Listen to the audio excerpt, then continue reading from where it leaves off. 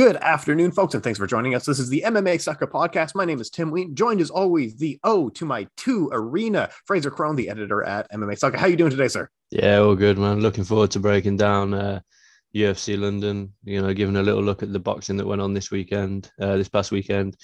We had an all right UFC card, I guess. It is what it is, but it's all about UFC London this week.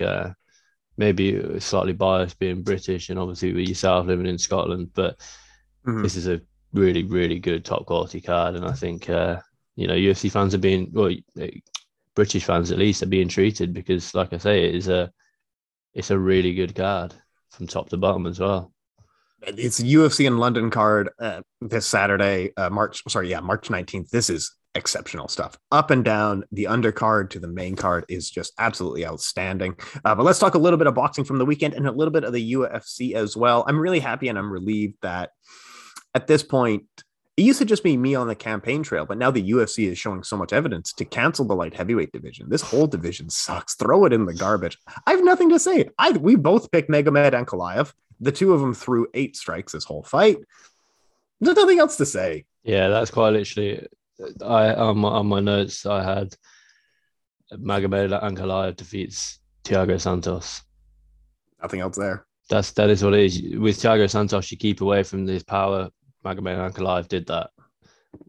Yeah, that's about all we can say about the fight. To be honest, there's outside of the main event, there were a lot, a good few talking points. That Song Yadong knockout of Marlon Moraes was savage. Marlon Moraes now lost 4 on the skin, all by knockout finish. That's it for Marlon Moraes as far as I'm concerned. When it goes downhill for him, it continues. It really gathers momentum when it goes downhill. And it wasn't too long ago that we were talking exactly. And he's 1-5 in his last 6. I saw this morning. That first loss was to Henry Cejudo, where he was doing well in the first round.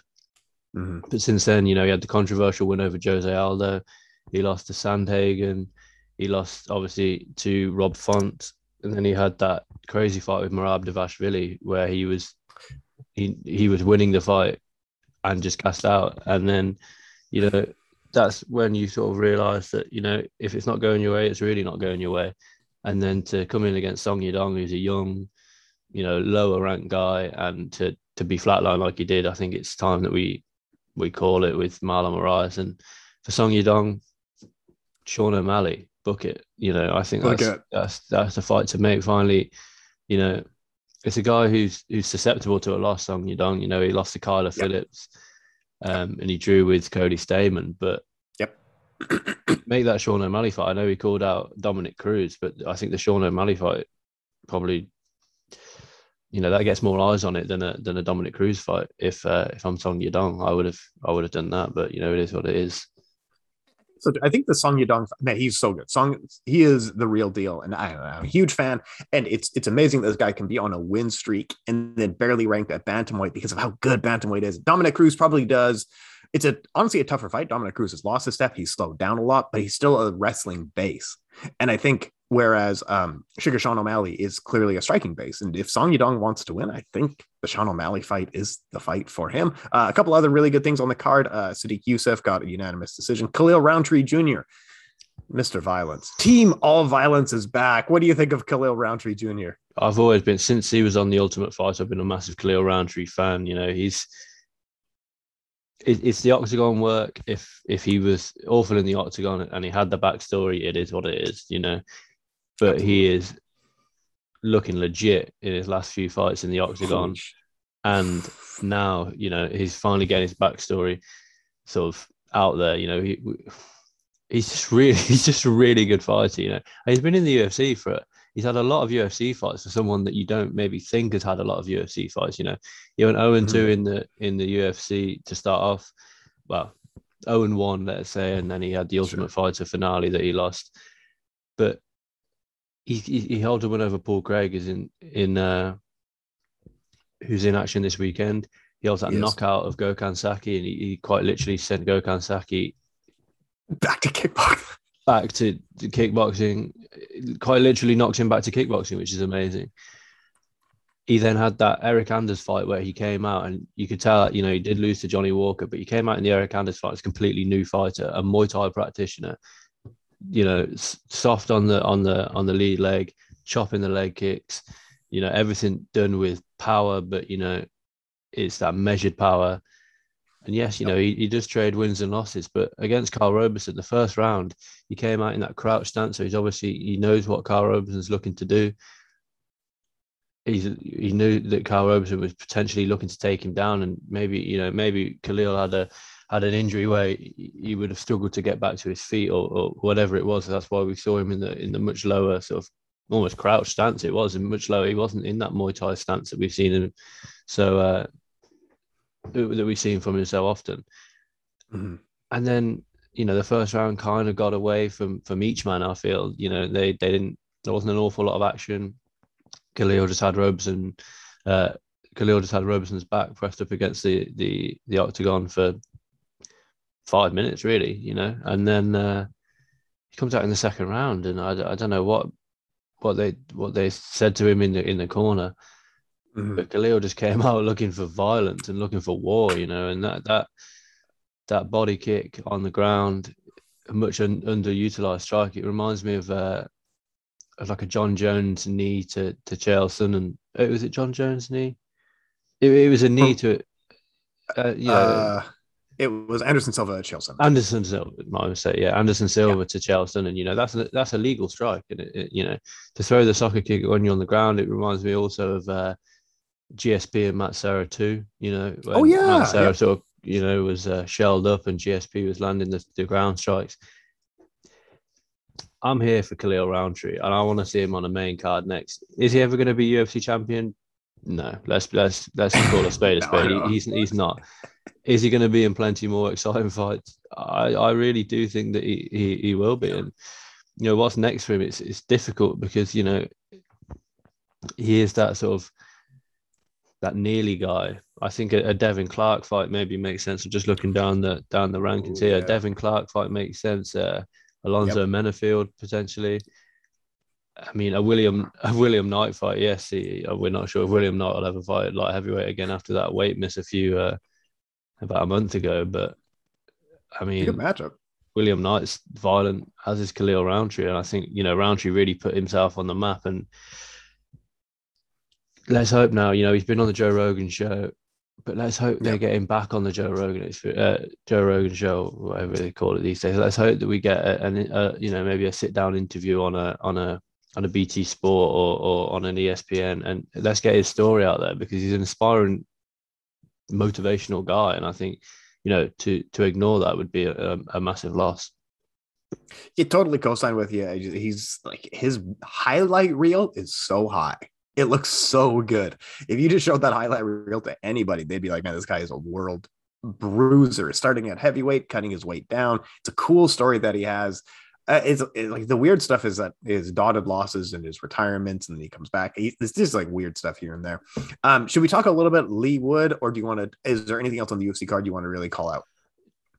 Drew Dober's chin, I'll call out. I mean, he was on his backside pretty much by Terence McKinney, and then McKinney just ran out. He ran out of steam, he ran out of gas, and was ultimately finished by Drew Dober. I think McKinney will come again. I think the 2 first round finishes that he's had in the UFC, I think they're 2 first round finishes. Well, I know it was obviously it's the 7-second finish, and it was a first round finish a few weeks ago now.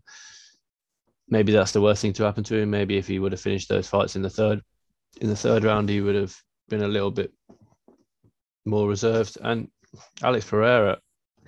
Oh yeah. That was a rough one. It's tough. I think Alex Pereira is past his prime. Like, clearly there was a few years when he was kickboxing champion where he was right in. Like, he is so far ahead of a lot of these guys. In MMA, I think we're just seeing a shell of what he was. I think we're just a few years past where he should be. I just don't see him. And he won the fight. He won the fight still. Sure. Let's not forget that he won the fight, and in his debut he scored. His debut is remembered for the flying knee. Yeah, but he also lost the first round. He was out wrestled in that first round. I think I think him and Izzy's competitive in MMA, but I don't even think he gets there because he's got to get past the wrestling of a Marvin Vettori, the wrestling of a Derek Brunson, the wrestling of a, he called out Jared Cannonier. Cannonier doesn't touch that. He's got nothing to gain with that win. The wrestling of even the likes of Robert Whittaker, he's got to get past the wrestling of, which I don't think he does. And Wellington, sorry, not Bruno Silva had his moments. He cracked Alex Ferreira. Fair play to Alex Ferreira, the chin held up, but for me, it's not quite. He didn't quite set the world on fire like we maybe expected him to. No, and it's too bad because they keep showing the highlight and it's getting a lot of hype. I know they want to pair him up with Israel as fast as possible, but yeah. What else you got for this UFC event in Vegas? I think that was pretty much it for the UFC. Miranda Maverick bounced back with a good win, and Gillian Robertson unfortunately suffered another loss. But I think for me, Saturday night was all about the Leigh Wood versus Michael Conlan fight. It was fight of the year almost. Already.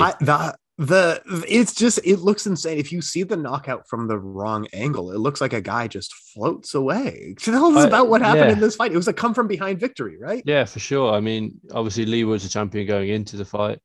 Michael Conlan, is well known as certainly one of the better practitioners in the featherweight division. He's famous for flipping the bird at the Olympics. He's arguably famous for all the wrong reasons. But with that being said, he's good. He's a very good fighter, and coming into this, I think he was maybe a slight favorite against Leigh Wood. Leigh Wood only 2 years ago lost to Jazza Dickens. He obviously beat Kanju last time out, but the difficult thing is for Leigh Wood is I don't think there would have been too many people complaining if he got stopped in that first round. The massive overhand from Michael Conlan put Leigh Wood out flat, and even when Leigh Wood stood up, he was all over the place. And I don't think it would have definitely been controversial, but I don't think it would have been too controversial if that fight would have been stopped there and then. He was ahead on the scorecards going into the final round. He did get clipped in the 11th and dropped, but that final round, like you say, if you see it from the wrong angle, and the angle that it showed on the television is, I still can't quite work out what Michael Conlan got clipped with. I think it was the sort of right hook to the temple that's just put him straight out. And for anyone that hasn't seen the knockout, I'd almost say don't go back and watch it because it does make for quite a rough watch. He almost, at the end of the round, when you go down, you sit on the stool. That's exactly what he did, but there was no stool there. He just sat back on the ropes. He fell through the ropes. Yeah. And, luckily we had on the night confirmation from, he works for BT Sport, but he's a boxing guy, Nick Pete. We had confirmation on the night that he was, awake and talking backstage. He was off to hospital, and we've seen pictures of the two of them, embracing since. And there's that respect. Yeah, it's rough. It was a rough knockout, and it's knockouts like that. That's why you should there's maybe a call. Luckily enough, we've seen Bernard Hopkins get knocked out of the ring. We've seen multiple fighters get knocked out of the ring, but Bernard Hopkins is one of the more well-known examples, and now this will go down as another well-known example. But is there a call to have half a meter padding on the outside of a boxing ring? Yeah, probably. If that happens, you don't have that risk of, and we saw in this fight, Ben Davison, Leigh Wood's trainer, Tyson Fury's old trainer, Josh Taylor's trainer, he was constantly stood up, which is something you're not allowed to do. But at points, he was leaning into the ring with his arm. We see at the end of boxing. For me, boxing is always a strange one where, the round will start and they're just taking the stool out of the ring, or they're wiping the ring down as the round's starting. So you've got two guys in the center of the ring fighting. and the trainer's wiping it. So that's always something that I found quite strange with boxing. But you cannot be that animated in boxing that you're leaning through the ropes and telling your man what to do like that. And Ben Davison was doing that. So that's maybe another almost feather in the cap of putting maybe just, even if it's a quarter of a meter padding, that'll break the fall for an individual who, in Michael Conlan's case, gets punched out of the ring. It was a brutal knockout. And will we see a rematch? Maybe down the line. I don't see there being a rematch straight away, because I don't think Michael Conlan was so far ahead on the scorecards that he wasn't 11-0 up going into the he wasn't 11-0 up going into the final round. It was tight. There was close rounds in there, but Lee Wood went in needing that knockout, and that's what he got. And I think that it's a massive, obviously it's a massive win for Lee Wood to knock out Michael Conlan in that way. Michael Conlan will be back without a doubt, but I think that story is going to be lost this week with there's an interview coming out on, I believe, Thursday with a gentleman named Daniel Kinahan who has links to Michael Conlan. And for those that don't know, Daniel Kinahan's essentially a wanted man in Ireland, and he with I can't remember, Matthew Macklin. He began the MGM boxing company, as it were, which is now changed to MTK, Matt the Knife. Daniel Kinahan essentially runs boxing, and it's a guy that you've never heard of. There's a BBC Panorama documentary about it. This guy is a dangerous man. He represents Tyson Fury, he represents Darren Till, he advises, and he's come into the mainstream a lot more because he advises both Jack Catterall and Josh Taylor. Now he's on a podcast with James English. I think it gets released on Thursday the 17th, and I'll more than likely have a piece out on the site about that, because this guy he's a wanted man. He's from Ireland. It's a lot of gangland and drug business, as it were. But most importantly, there's a belief that Daniel Kinahan has made the Matt the Knife brand and made the MTK brand, which advises hundreds and hundreds of fighters in order to wash drug money. So that is that the interview with him, assuming that we'll get the questions answered that we want to, will overshadow of course, will overshadow the entire boxing world this weekend. That obviously comes out on Thursday, so expect over the weekend, even if it might not be a full article, but it might just almost be bullet pointed on the socials. But he's a dangerous man, Daniel Kinahan, and he's the man that essentially runs boxing. He's a man that you've never heard of, and it's interesting, but it's certainly something to keep an eye out this week. Well, and you know what's funny? Please do write the article, because you threw so much at me there. So please do write the article, because I've been kicking this idea around, and I'm going to bounce it off you. But at least in MMA, sometimes you think like this sport is a little bit shady. It is so openly shady that the best moments in the sport are so clearly tied to organized crime that you can't, there's no possible way that the sport would even be half as good if it wasn't for organized crime. And I think boxing, you could make the same argument, like, it sucked for the fighters, it sucked for everybody involved, but they made some good fights. Like, boxing was better when it was run by the mafia. Vegas was better when it was run by the mafia. The UFC was good because it was run by the mafia.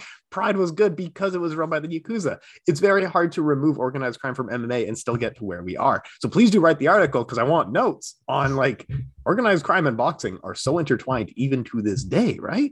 Yeah, for sure. And, the thing that really brought Daniel Kinahan to the forefront of everyone's discussion was the Regency Hotel shooting in 2016. It was an MTK show, and it was a weigh-in, and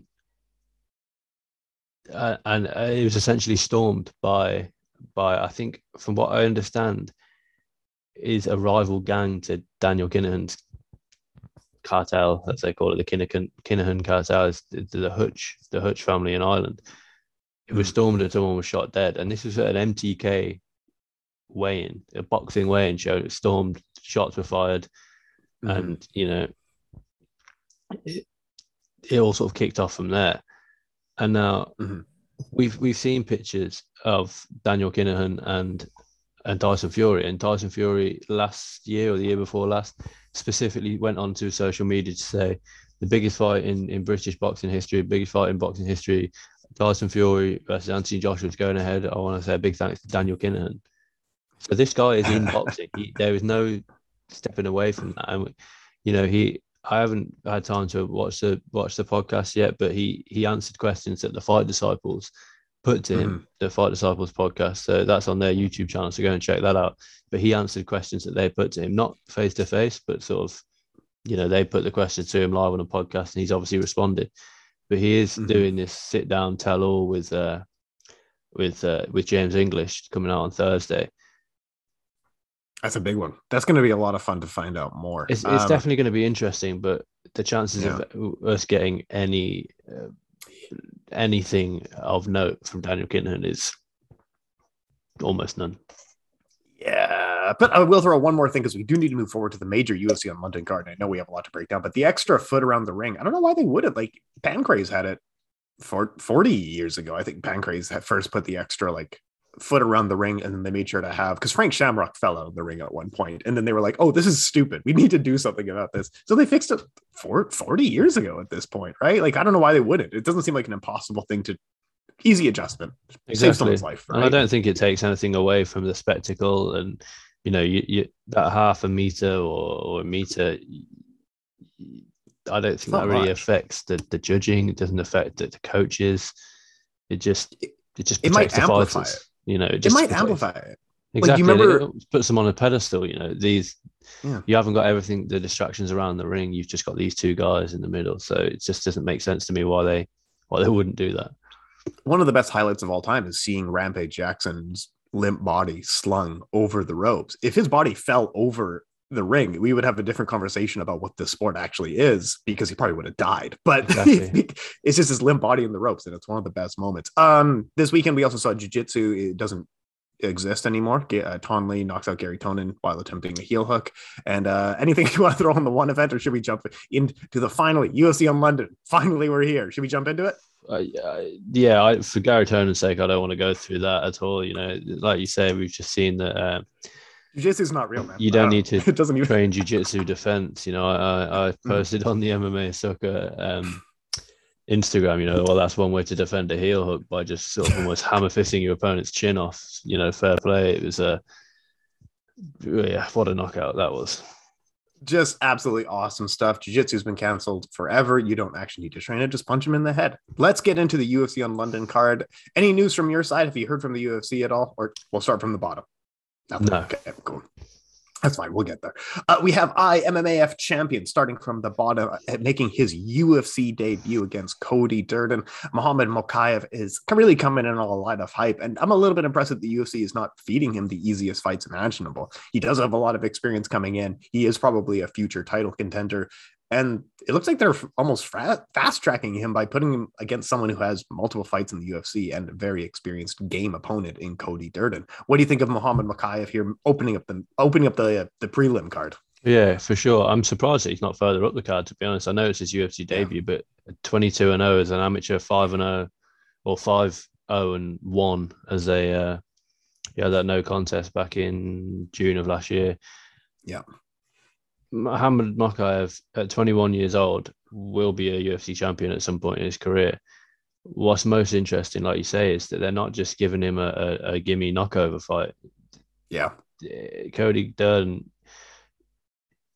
yes, he's not, again, he's not going to be UFC champion, but he is experienced in the UFC. He's had one win, one loss, one draw in the UFC, but he's got 16 professional fights, and I think what we can expect, Mokaev defeated Blaine O'Driscoll last time out. Blaine O'Driscoll is a good fighter. We've seen him at Bellator, we've seen him in Bama. That was on a Brave card. It's it's also worth noting that Blaine O'Driscoll, who was defeated by Mokaev last time out, it went the distance with Jose Torres. She's obviously former UFC alumni, Jose Torres. Mohamed Mokaev is a finisher, and he will be a flyweight finisher, which is something that we don't often see.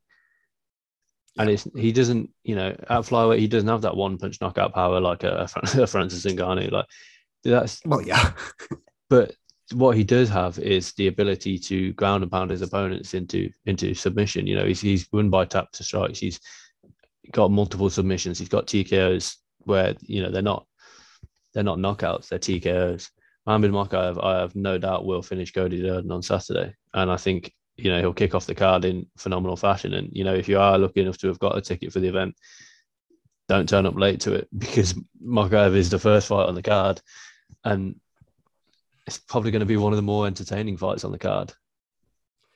Man, Mohamed Mokaev, it's insane to have that long of an amateur career and stay undefeated in the IMMAF, because weird stuff happens when you're a young guy and you're 18 or something weird like that's going on. Undefeated as a professional so far as well, making his UFC debut. He's 21 years old. Thinking about how long, this might be like a Dan Henderson where we watched this guy fight for 20 years or so. But the problem is, as long as he can keep everything clean. And what I mean by this is that we've requested multiple interviews with him, and he's always busy. He is always booked. If he is running the media gauntlet, I don't know if this guy, if he doesn't have time for training, he might just end up not doing as well. But he's 21 years old. He definitely wins this upcoming fight. And you're saying champion at this rate, within 5 years or so, this guy's going to be, he potentially could beat John Jones' record. What do you think for Mohamed Mokaev's chances? Yeah, for sure. I mean, he also is gifted to be fighting at flyweight, where there aren't an awful lot of huge names. You've obviously got the two that have been exchanging the championship with Figgy and Moreno. You've got Askar Askarov and Kai Kara France. And then outside of that, it gets a bit dicey. So Mohamed Mokaev, I think, with a convincing win against Cody Durden, I think we get him out twice more this year. That's maybe why he's on the March card. So we could get him out in an international fight week in July, and then a November-December card.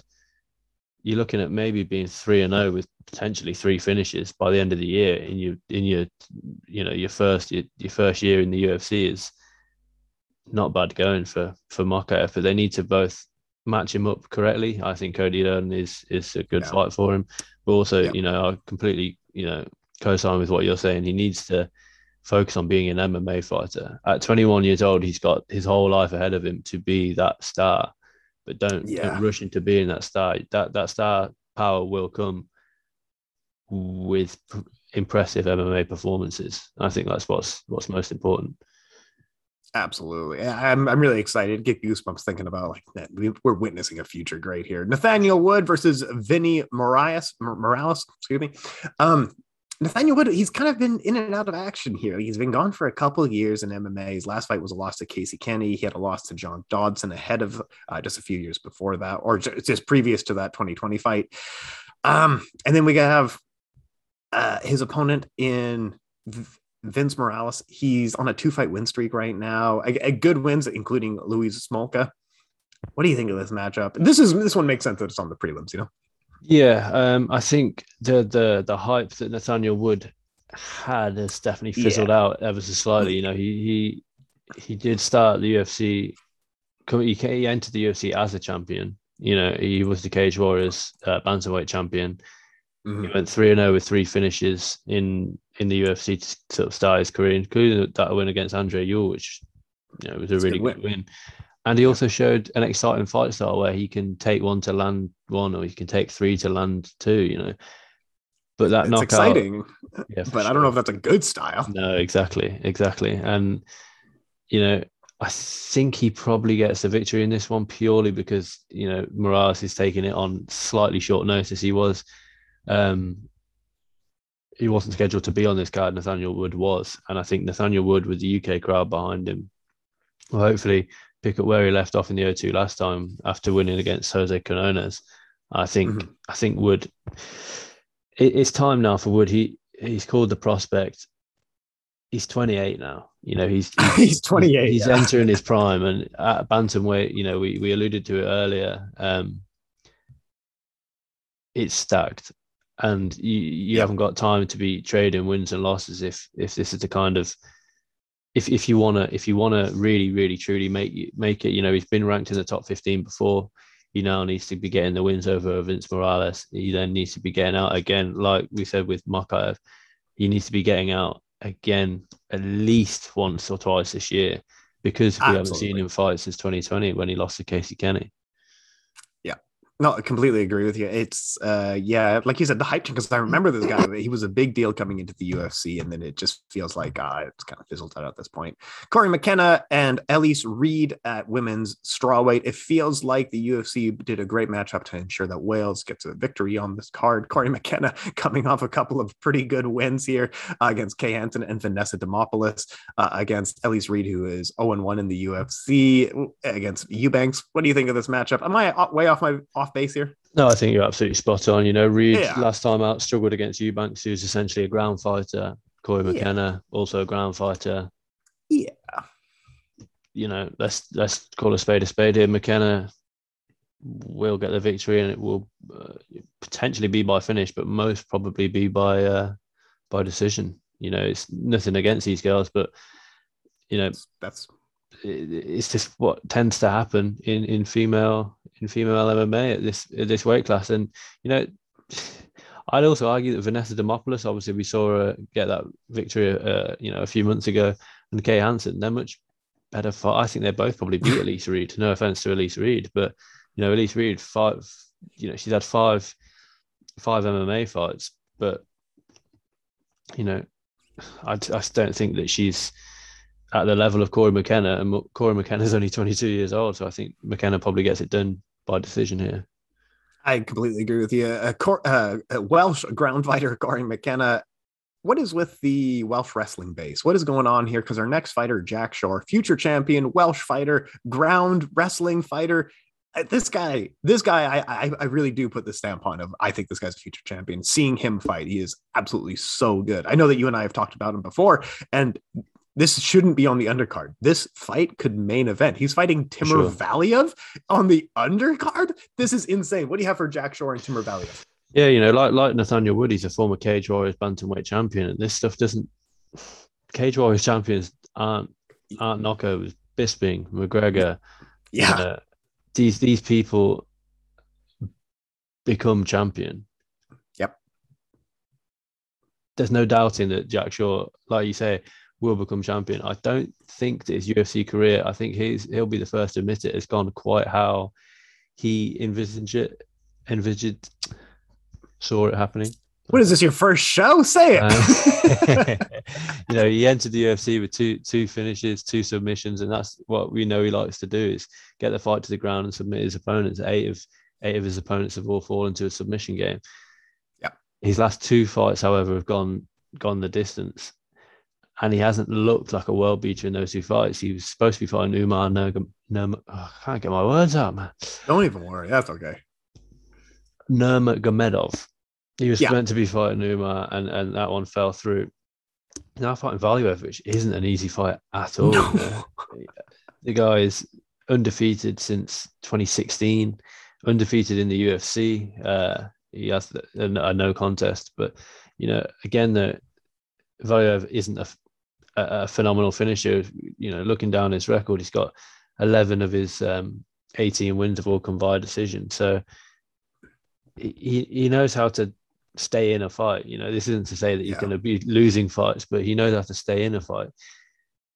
I think this one, like you say, should have been second to the co-main event. I think Jack Shore needs a big year, because, you know, like I say, he's got age on his side. He is 27, but he needs to be kicking on. Like we said about Nathaniel Wood, he needs to be kicking on now, and getting the big fights and getting a ranked opponent. And I think he'll more than likely, if he does get the victory against Valiev, I predict that he probably will. Yeah. He needs to be getting a ranked opponent next, or he might even be ranked himself. So he needs to be fighting up an opponent.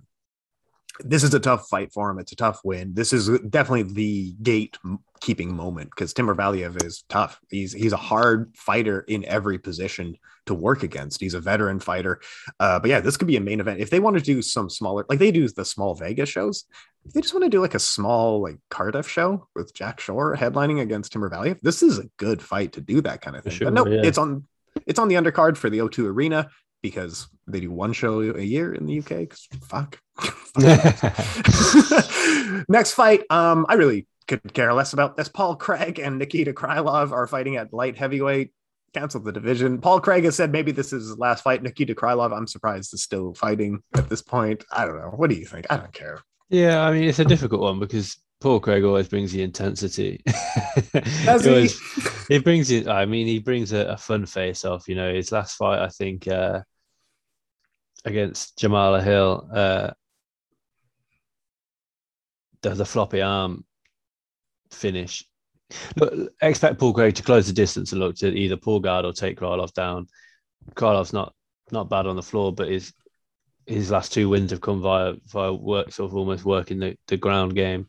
But he also, you know, he's lost to Glover, he's lost to Jan Blachowicz, you know, the champion and former champion. Is he ever going to be a champion? No. Is Paul Craig ever going to be a champion? I hope that he gets to win against Krylov and gloves in the octagon time, you know, because what a better way to do it with, you know, there will be a lot of Scottish fans in attendance. Mm-hmm. British fans are obviously, they're huge on Paul Craig, and I think that's the perfect way to bow out for Paul Craig because, you know, he also strikes me as a guy that doesn't quite, you know, he's one of these guys that doesn't like fighting. I think if he could get away with, you know, he's got the big wins. He's got the Ankalaev choke, which was absolutely phenomenal in last second. He's got the last second, the Shogun draw and the Shogun victory. He's got the Jamala Hill. Krylov and out for me for if I was Paul Craig. Paul Craig, again, he's a highlight reel fighter. His highlight reel looks really good. If you just show even the last few fights, his triangle choke with the dislocated shoulder, absolutely sickening, right? Like that's awesome stuff. Shogun tap due to strikes. Before that, he had a triangle choke win. He's had a few other triangle chokes. His highlight reel looks great, but I've seen him fight entirely, so I'm good. Sure, whatever. Whoever wins. Let's move forward. I'm not entirely an expert on how to say this gentleman's name, nor do I know these two guys very well, but we have Sergey Pavlovich versus Shamil. What do you think? Who do you have in this matchup? This one is a heavyweight fight with two Russians on it. It's bound to end in knockout. It's going to be a fun one. Yeah, I've written for my notes. I don't really, to be honest, there's a heavyweight fight on this card that I will talk about. This is not it. Pavlovich will more than likely knock Abdurakhmanov. Nailed it. Yeah, I guess so. Yeah, he'll more than likely knock Jamil out. You know, Pavlovich has one loss on his record, and that's Alistair Overeem in his UFC debut, and that wasn't taken on short notice. He was scheduled to fight Alistair Overeem in his UFC debut. Since then, he's knocked out Marcelo Golm. He's knocked out Maurice Green. He's been scheduled to fight a lot. Saw that. He hasn't fought since October 2019. I haven't actually seen pictures of these two guys in the UK. You know, we've seen the picture of Volkov, thank God, in the UK. I haven't. You brought up a good point. Yeah, of these two guys. So as of yet, you know, we're on Tapology and we haven't heard anything that this fight won't be going ahead. But there's certainly potential this fight might not go ahead with the conflicts in Ukraine and you know, these are two Russian fighters, both who are based out of Russia. You know, it's different if you have for example, a Khabib who used to be based out of AKA a lot. These are two Russian fighters based out of Russia. I assume that the fight will go ahead. You know, there's no reason why the fight wouldn't go ahead, because if Volkov's managed to make it over to the UK, there's no reason why these two guys can't. But I can't. True. I don't want to say for sure that it will go ahead or it won't go ahead, but you know, be aware that there is that potential. Yeah, I think that's an interesting one. but they're both Russian. Yeah, I don't entirely know. Makwan, Amirkhani, and Mike Grundy are both looking to lose their losing streak in this fight, coming in at featherweight. I'm not entirely sure what to say on this one. Loser to leave town, most likely in this fight. What do you think? Who do you see in this matchup? I think Grundy wins this fairly comfortably. To be honest, he's just got considerably better wrestling than Makwan Amirkhani, despite the fact that Makwan Amirkhani is a solid wrestler. You know, I think Grundy's going to carry the momentum of Tom Aspinall. You know, they both train out of Team Kaobon. Grundy is Aspinall's wrestling coach essentially, and you know, Grundy, let's be honest, he's been given a bit of a tough road. You know, he had his UFC debut a few years ago in London when he fought Nadnar Amani, knocked him out in the first or second round. Then he was fed to Movsar Evelev, and it's a bit like, you know, come on, it's his second UFC fight, and you're getting Movsar Evelev. I guess so, yeah. And then he had Lando Vannata, who it's just a difficult fight for anyone because you don't quite know what you're going to expect from Lando. Will he do some crazy spinning stuff? Will he just try and outbox you? Will he jump for a heel hook? So Grundy lost that on a split decision. I think Grundy probably is extremely motivated. I heard that rather than traveling 2 hours to training in the morning, traveling 2 hours back, and then traveling 2 hours to training in the evening and traveling back, he actually moved to Liverpool to train at Team Kaobon so he can rest and recuperate in that time he would be doing the traveling. So I think that'll 8 hours not sat in a car, I think can only be a benefit for him. But I really do think that Grundy will kick on, and you know, as per the Tapology sort of card, this will be headlining the prelims. I think that's probably subject to change. The entire card might shift around a little bit, but you know, I think there could be fireworks between these two. A potential fight of the night sleeper there. Jai Herbert versus Ilia Topuria. And Ilia Topuria, this is a good fight for him to kind of put his name out there a little bit more, get likely a good win. He's coming off his Ryan Hall TKO victory there, so there's a lot of hype on his side. But I think Jai Herbert, very real fighter, very tough fighter to fight against. Herbert is coming off his win against Kama Worthy. This is a fun fight, but I do have Topuria in it. What do you think of it? I just don't know who Jai Herbert's pissed off. You know, he opens up he comes in as Cage Warriors lightweight champion. Entered the UFC, supposed to be fighting Mark Jacasey. I think that was in London, the Edwards Woodley card a few years ago when it got cancelled due to the pandemic. He then faces Trinaldo in his debut. He was winning that fight until we had that strange knockout where we had the whole Dan Hardy controversy. He then fought Renato Moicano. Come on, you know, these Renato Moicano, Trinaldo's been doing it since before I was born. You know, he's been doing it 25 years. The guy's about 62 and he's still still fighting. Yes. Renato Moicano has been at the top of the featherweight division, going up to lightweight. I think he was just coming off the win against Handanovic when he fought Herbert. No, sorry, he's just coming off the Rafael Fiziev loss when he fought Herbert. So obviously he was looking to get that back. And we've just seen him go 25 minutes with RDA. Come on. And now, you know, then he takes maybe arguably a drop down in competition against Callum Worthy, but now he's fighting Topuria. Yeah. I mean, I don't know who, like I say, I don't know who he's pissed off, but there's no easy fights for Jai Herbert. There's no easy fights in the UFC, but there's no easy fights in Jai Herbert. You know, he's supposed to be, I believe he was supposed to be fighting. This is certainly a short notice fight. He's supposed to be fighting Mike Davis. And this is a short notice fight, which is why Topuria is fighting up at lightweight rather than down at featherweight. And I think if I'm Jai Herbert, I make this boring, to be honest. You know, yes, he's in his home country, but fight sensibly. You know, you're the bigger guy, 6'1" against 5'7", 77 reach advantage against a 69 inch reach advantage. Make it boring. Make it so that Topuria has to take a risk to get in on your range, because with that almost 10-inch reach advantage, you know, you got an 8-inch reach advantage over your opponent, and he knows how to use it. And I think Jai Herbert's really got to, if he's to stay in the UFC, he's really got to make this a ironically, to stay in the UFC, he's got to make this one boring and look to just outpoint Topuria. I don't think he's going to finish Topuria, because Tesfaye is a beast, but yep. It's a difficult one for Jai Herbert, unfortunately. This is I can't believe how good this card is. These are like genuinely interesting, great fights we have. The next one as well, Molly McCann versus Luana Carolina, both experienced in the UFC, a lot of cage time between them. This is a tough one for Molly, but I mean Molly McCann, if she comes in with her head on her shoulders, she can maybe eke this one out, but it's a tough fight. What do you think of this one? Yeah, for sure. I think, I kind of co-sign with what you just said. I think it can be a really, really tough fight for Molly McCann. I think Carolina is good. She is.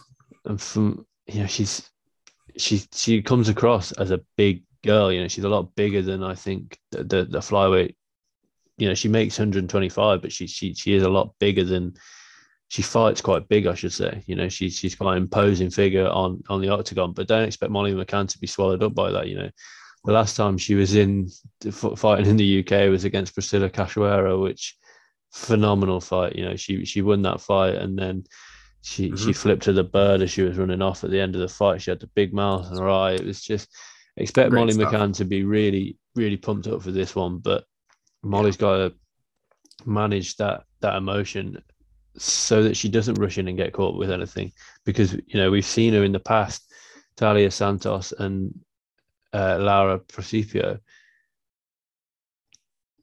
She's got over emotion, I feel, especially in the Talia Santos fight, and to her detriment, she picked up 2 losses. She is coming off the win now, though, so I'd love for Molly McCann to kick on and really work. We've seen improvements fight on fight for Molly McCann, and we haven't. It seems like quite a while since we've seen her. She hasn't competed since September of last year. So, let's hope to see another improvement in the game of Molly McCann and see where she can go against Luana Carolina.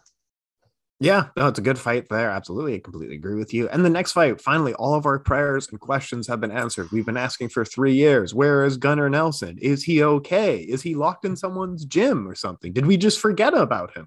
No, he's back, and he's going to be fighting Takashi Sato. I have no idea what to think of this fight, as we haven't seen Gunnar Nelson for 3 years. Takashi Sato is 2-2 in the UFC, and against good competition. The UFC, like you said, for the other gentleman, the UFC hates some of these guys. They're just Jai Herbert and Sato should have just fought each other. It might have been an easier fight. A catch rate of 165. What do you think of Gunnar Nelson's comeback fight? Does he have is he still in it? Like, we don't know anything about about what's going to happen. I don't know what to even expect from Gunnar Nelson.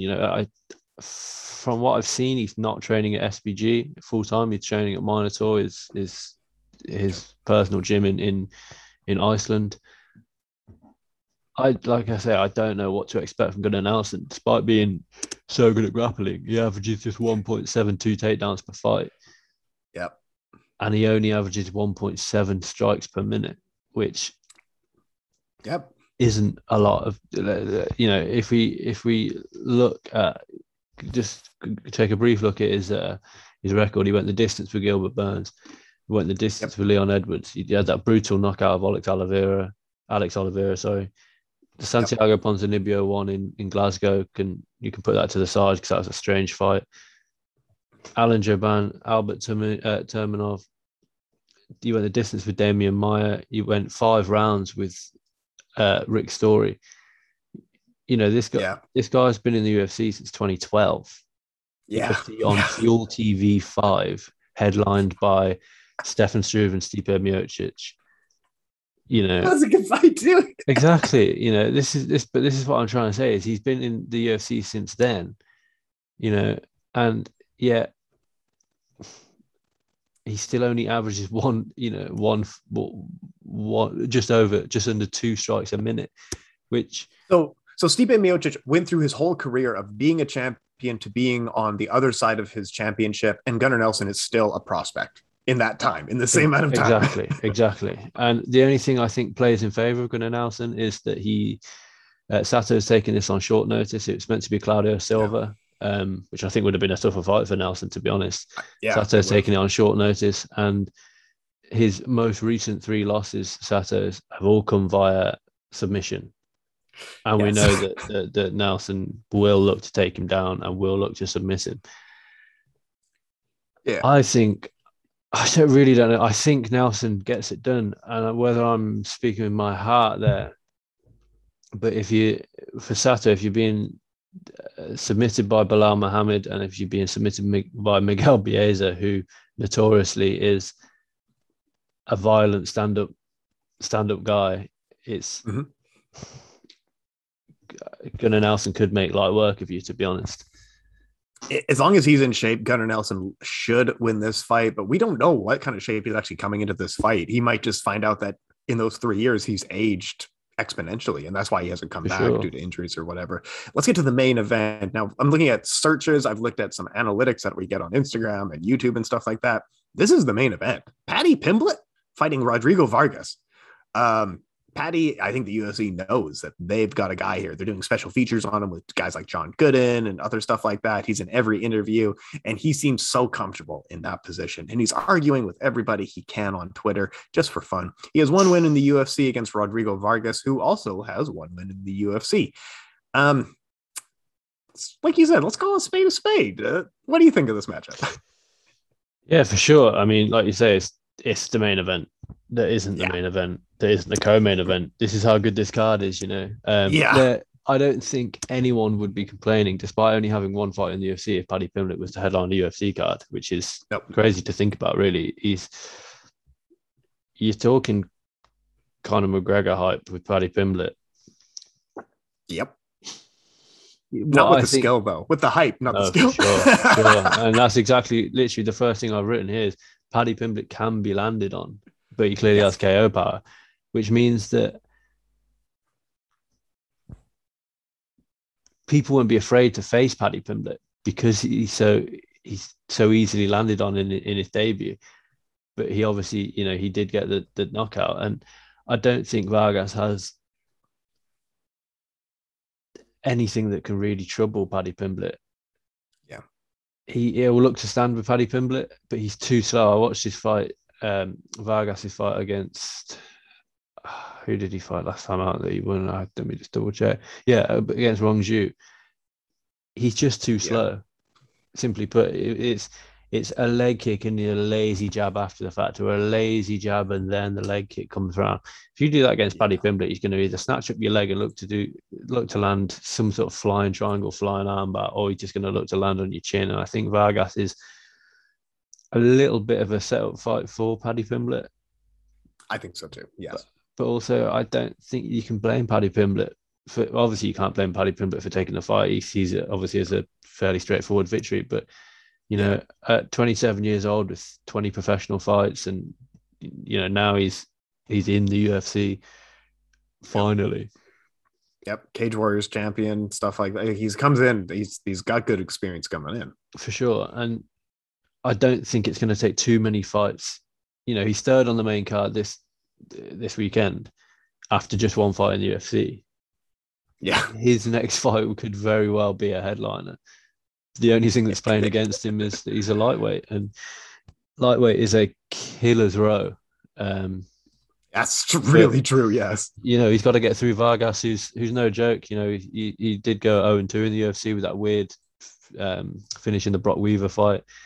But he did bounce back last time out. So, you know, Paddy's really got to manage his emotions like Molly McCann, because that arena is going to be bouncing for him.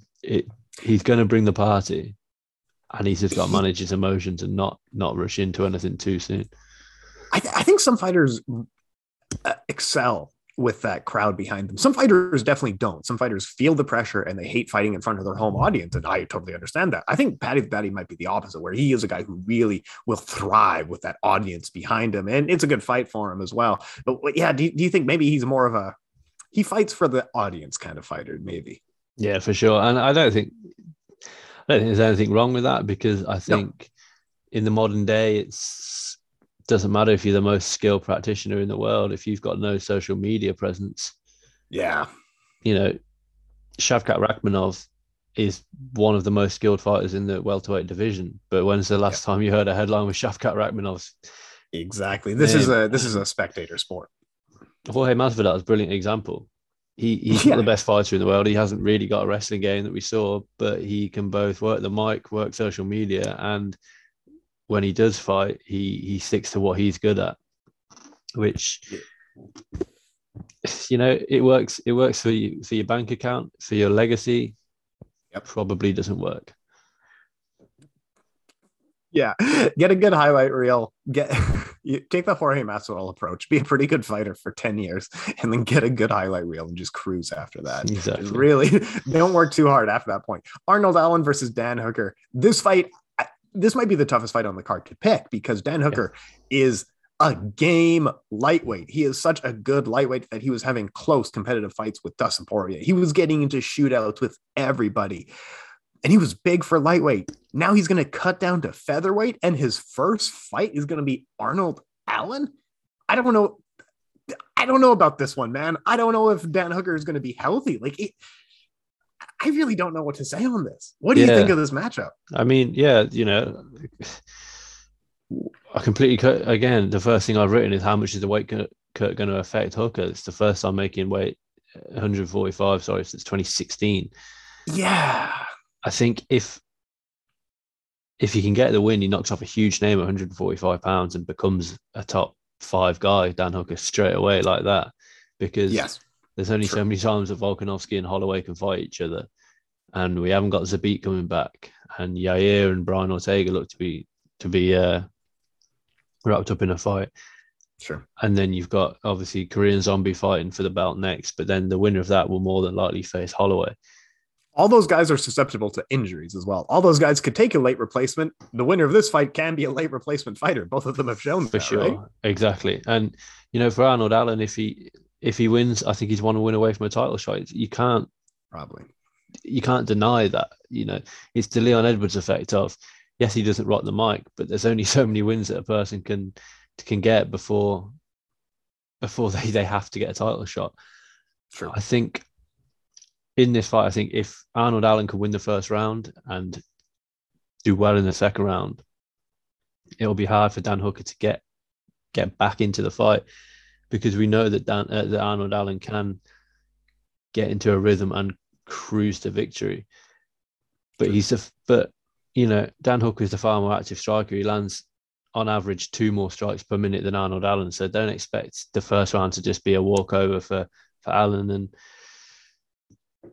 you know, Dan Hooker has gloves, will fight anywhere. You know, he has probably fought on every continent. I can't tell you for sure, but he's inevitably fought on every continent. You know, the guy is battle-tested, battle-worn. He's been in there with Makhachev. He's been in there with Felder, Poirier, some of the best names at lightweight. And, you know, his featherweight run wasn't exactly a bad featherweight run either. Yes, he lost to Yair Rodriguez, Jason Knight, but, you know, those are good losses. Exactly, they're not bad losses to take at all. He holds wins over.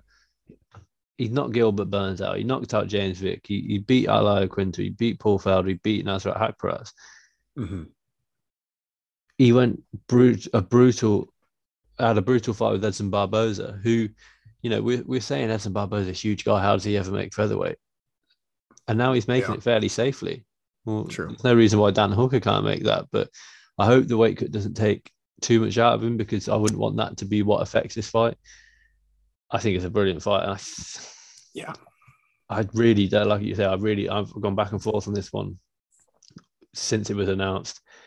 Maybe picking Allen just because I'm biased towards all the Brits on the card. Fair enough, But I'm not picking Allen with any great confidence because I know how good Dan Hooker is. Well, Dan Hooker, like you said, he's fought on every continent. For some reason, he's so game to fight that he became a road warrior. And typically that role is for people who don't really have a great backyard, so they kind of travel around. He was traveling around as far as possible. He's from Australia, and he was fighting during the pandemic and had to be in quarantine for months at a time. Like, this guy just wants to bang. This is the thing. It might be his greatest strength and greatest weakness. We've also seen highlight reels of him and Israel Adesanya fighting in Bangkok sparring, doing hard sparring against each other in Bangkok. This guy just loves to bang. At featherweight, that might be a bad thing, in all honesty, because it's also been his biggest weakness at lightweight amongst wrestling. But yeah, he has strengths. He has clear weaknesses. Arnold Allen, you almost have to pick him in this fight. He's a little bit more proven. He's on the better streak. We know that he can make the weight without draining his body. Yeah, you're right. You've kind of talked me into it at this point because I wasn't sure about this one. But yeah, Arnold Allen. What do we do with the future of a loss with Dan Hooker? That's a sad one. Exactly. And maybe, Dan Hooker does, depending on how he feels at featherweight, if he does lose, he sticks at featherweight and doesn't jump in there with one of the better fighters in the division. He takes on a lower ranked guy at featherweight Sure. and builds himself back up as a featherweight, builds himself back up the rankings, that is, as a featherweight. But yeah, you say I've convinced you, and I'll wait till the staff picks come out on Saturday to see if you flip flopped again, because I cannot be sure that I won't flip flop over to New Zealand before the fight itself. Not promising anything. Well, honestly, if depending on how his weigh-in pictures look, that could absolutely change the betting line on this fight. If he looks like he's about to faint, absolutely, I'm changing my pick, or I'm definitely keeping Arnold Allen. But if he looks very strong on the scale, I might be back on the Dan Hooker train as well.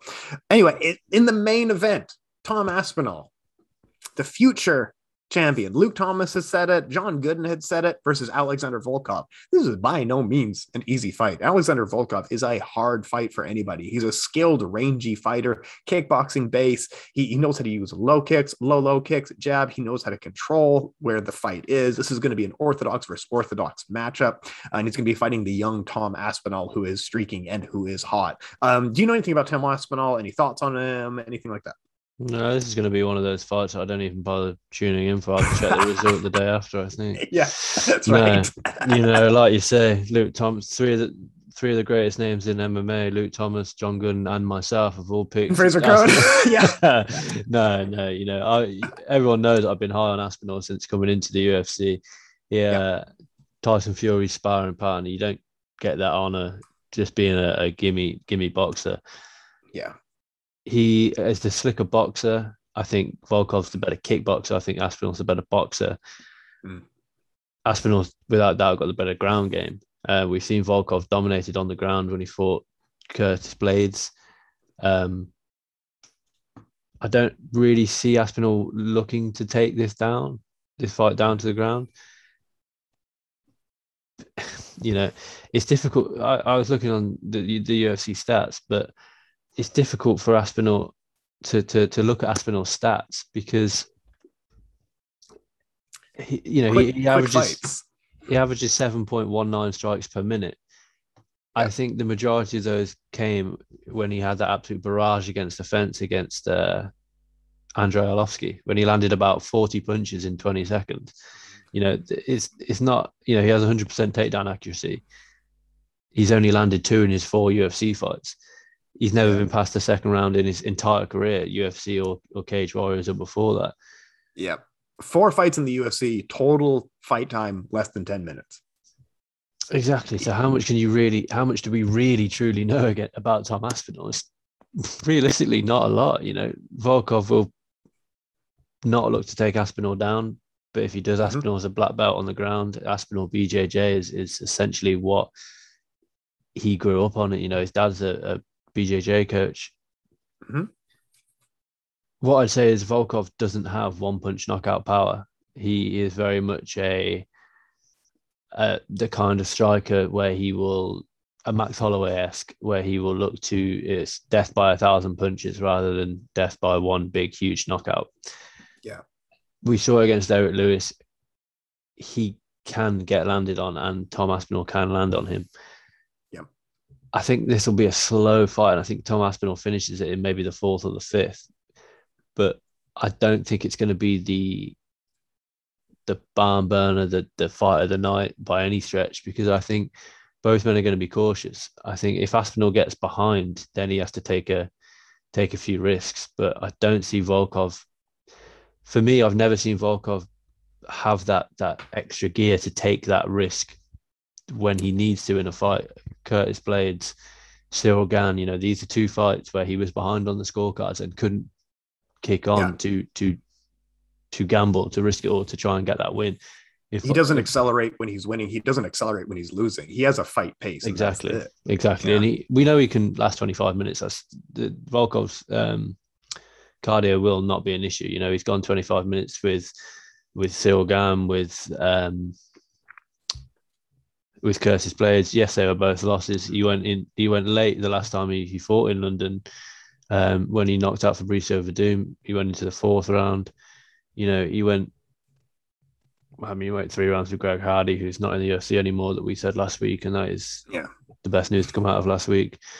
He can go late in a fight, and most recently we saw him go 3 rounds with Marcin Tybura to bounce back from the Ciryl Gane loss. But over 25 minutes, like you say, I think he has that pace, and he doesn't accelerate, and he doesn't take his foot off the gas. He fights at a consistent third gear. Yeah. And now if he's behind, he won't kick into fourth and fifth gear. Yep. He will just stay at that third gear and hope that he can just land what needs to be landed. And I don't think against a fighter such as Tom Aspinall is you're going to do that. With that being said, like we said about Molly, like we said against Paddy, Tom Aspinall's got to keep his head in check. It's the first time that he's fighting in front of fans in the UFC, and he's headlining. Every one of his fights so far has been behind closed doors, and it's a massive step up in competition for Aspinall. He has only fought Pandemic in the Apex. Oh my God, this guy! I believe he's fought on Fight Island.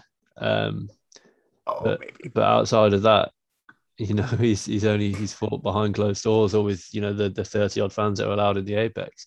Yeah, he's fought Andrei Arlovski and Sergei Spivak. Mm-hmm. Alexander Volkov's a lot better than both those guys at this moment in time. It's a huge step up in competition.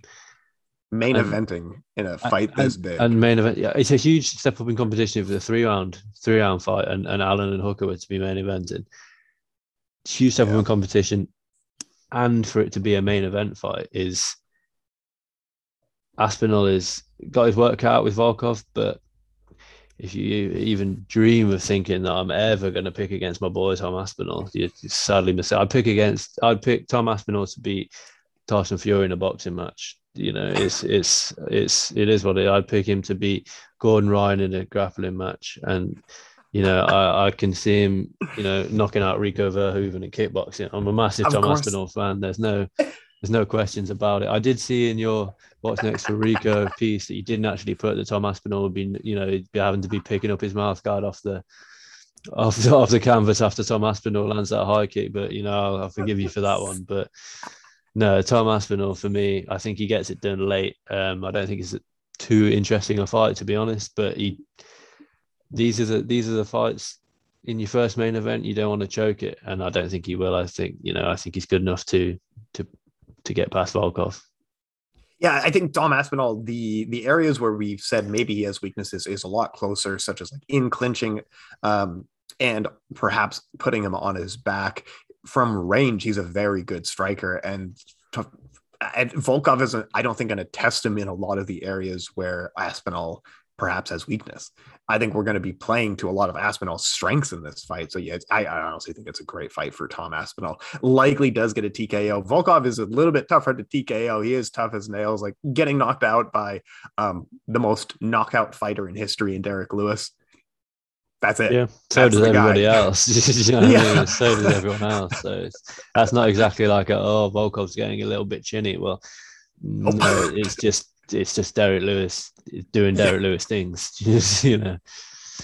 Well, I think he has one career loss, like even in the other sports that he's competed in, going back as late as you can in his Russian fights. This guy is tough to knock out, but Tom Aspinall is probably going to keep wearing on him round over round. 5 rounds is a long time. If his gas tank is good, which probably we have no idea, but if his gas tank is good, Tom Aspinall likely gets the finish. What else do you want to talk on this UFC on London card before we get out of here? I think that's pretty much it, to be honest. For the London card, we've got Cage Warriors the day before. I think in the same arena.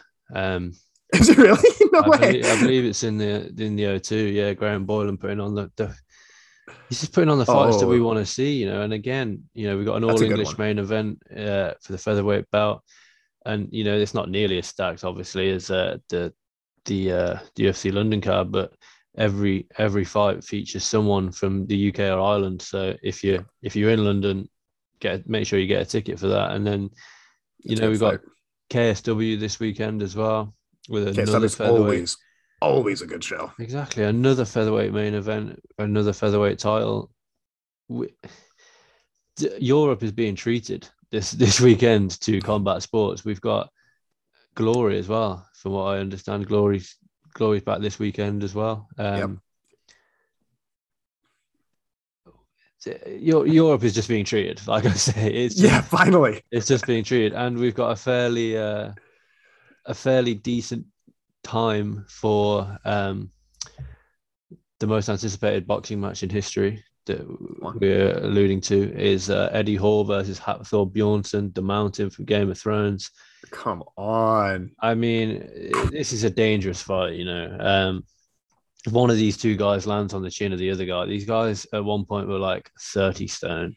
I think they've had to trim down now, but the human frame, to think that I've got essentially the same skeleton and the same, you know, body structure as Eddie Hall and Hafthor Bjornsson is ridiculous. And these guys are carrying around 30 odd stone. It's crazy, but you know, that's free to watch. If you go, I don't know the link myself. If you go onto Eddie Hall's Instagram, he's giving you guys the link. It's free to watch.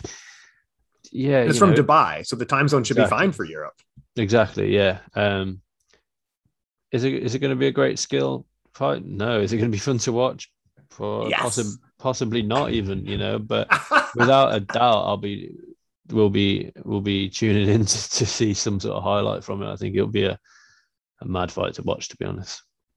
Oh, it's going to be a great weekend. I can't believe it's been so long since we've had something like this happen. It's been years and years since we've had something this stacked in the European time zone. Cage Warriors, KSW, UFC, and Glory. And we have some weird freak show boxing fight. This is the way it should be every weekend. This is how it should be. I'm so excited. And we're going to have wall-to-wall coverage on the website. I've got Glory stories. We got Glory interviews with pretty much everybody fighting on the card. We got people covering KSW constantly. What are you writing for the UFC in London card this week? Yeah, so I'll probably just be focusing on that Daniel Kinahan piece. That's going to be a good one. It might not be out straight away. It might be sort of early this time next week. So I might even be able to just sort of allude to it on next week's podcast, purely because the podcast itself with Kinahan doesn't come out until Thursday. So it'll be listening to it on Thursday, sort of collating the most important bits Friday and Saturday, reading it, listening to it back, writing the article itself. But, you know, this is a little early betting tips for you for UFC London. I don't think it's too controversial to say that every British star on the card, on the undercard and the main card, could come away with a victory. You know, I don't think it's too far fetched to say that Tom Aspinall, Arnold Allen, and then I suppose obviously Paddy Pimblett.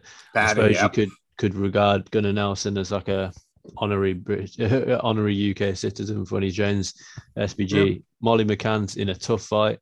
Jai Herbert's in a tough fight, but you know, I can see both of them winning. Grundy, and then obviously you got the Pavlovich fight, which I think Pavlovich wins. Paul Craig, Jack Shaw, Corey McKenna, Nathaniel Wood, and Mohamed Mokaev. You know, I really don't think it's too big a stretch to say that all UK based fighters will come away with their hand raised. Jai Herbert's the tough one. I think if you got a parlay, you're going to be sweating in the Jai Herbert fight. If you do a parlay with everybody except Jai and maybe Molly, everyone else, yeah, I think you're probably right. Arnold Allen might be sweating in that one a bit too, but there's a good parlay there, yeah, for sure. And you know, it's a bit, especially, you know, it's a bit of fun if you don't mind potentially losing a bit. An all British parlay is what you want to put on. You know, there's money to be made because not all the British fighters are favourites in these fights. So there's money to be made from a, I don't know what it would turn out to be. It's 13 fights. So yeah, 13 fight accumulator of all British stars, and Pavlovich is certainly a moneymaker anyway. 20 quid on it and let us know how it goes. I don't know if I can bet. I've tried betting before here and I got something happen. I don't think I had a driver's license in the UK when I tried. Now I do. So maybe I can do it now. Well, I got odds of 700 to 1, and I put everyone apart from 700. 705 to 1 without Molly McCann because for some reason she didn't show up on the Sky Bet app. I was using Sky Bet, but that's all just outright. You know, it doesn't matter how they do it: split decision, knockout, submission. Just 705 to 1. So that's actually pretty good, considering you don't have to pick the method of how they win. That's pretty good. Are sure. we sponsored by Sky Bet or Sky Bet? Shout us out. That was it. Yeah, that was Sky Bet. So Sky Bet, yeah, get onto MMAsucker.com. We'll sort you out. We could use the money. 700 to 1 is actually pretty good for these people likely win. Anyway, let's get out of here. I don't have anything else to say from Tim Wheaton, Fraser Crone. All of our links will be down below. We'll be back next week to cover off all the cool stuff that we did this weekend. Anything else you want to shout out? Oh, I think we've pretty much covered it all in quite a long episode today. It was a thorough one. All right. Have a good week. We'll talk to you soon. Take it easy.